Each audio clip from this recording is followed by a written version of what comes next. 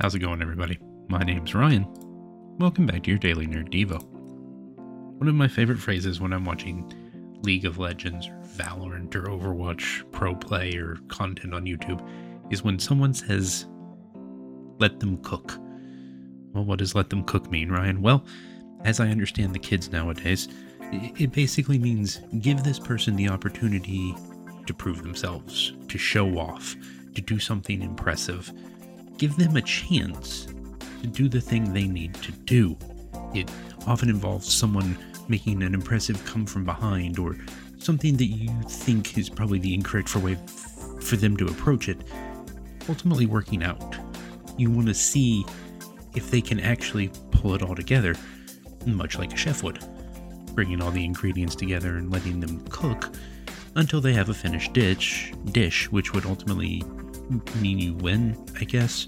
I don't understand the kids, let's be honest. Something along those lines. That phrase is interesting. Let them cook. I want to be the guy cooking. I want to be in the kitchen. I'm not going to strain this metaphor too much.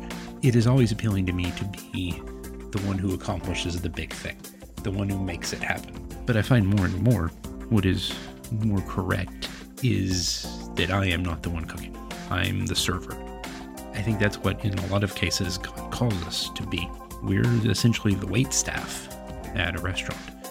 God is in the kitchen, bringing together the things He knows those around us, He knows the world needs for His glory, bringing them all together in the perfect way for each person. And what are we there for? We're simply there to deliver. We aren't there to cook. When you're in the opportunity to minister to someone, whether it's something like a Devo or in the pulpit or just wherever you have a microphone or just wherever you're talking to someone who is struggling or wants to know more about God, you have an opportunity, a chance, and you have a choice. And that choice is difficult. You can try and cook.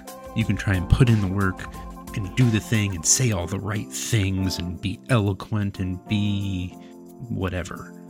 But I think where we have to be careful is when we start trying to be the one cooking and we're not letting God, letting Him lead our words and set the example for what it is we show to others.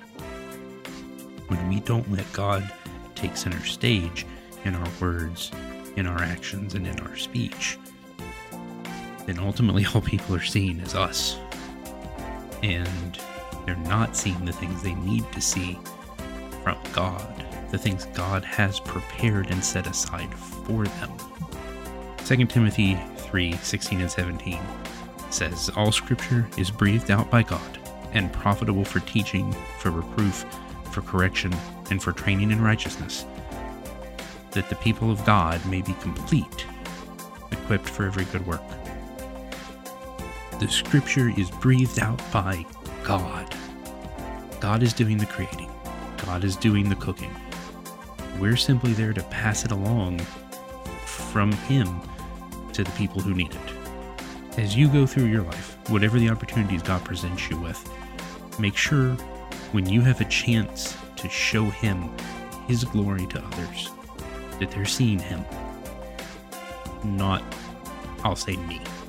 Because that's a great struggle for me, is not being the one that is seen, but letting God be seen. That's all the time we have for today. If you want to hear more Daily Nerd Devos every single weekday, subscribe to the podcast, come hang out with us on the Facebook page of the Nerd of God Squad. I'm Ryan for the Daily Nerd Devo, and until next time, let Him cook.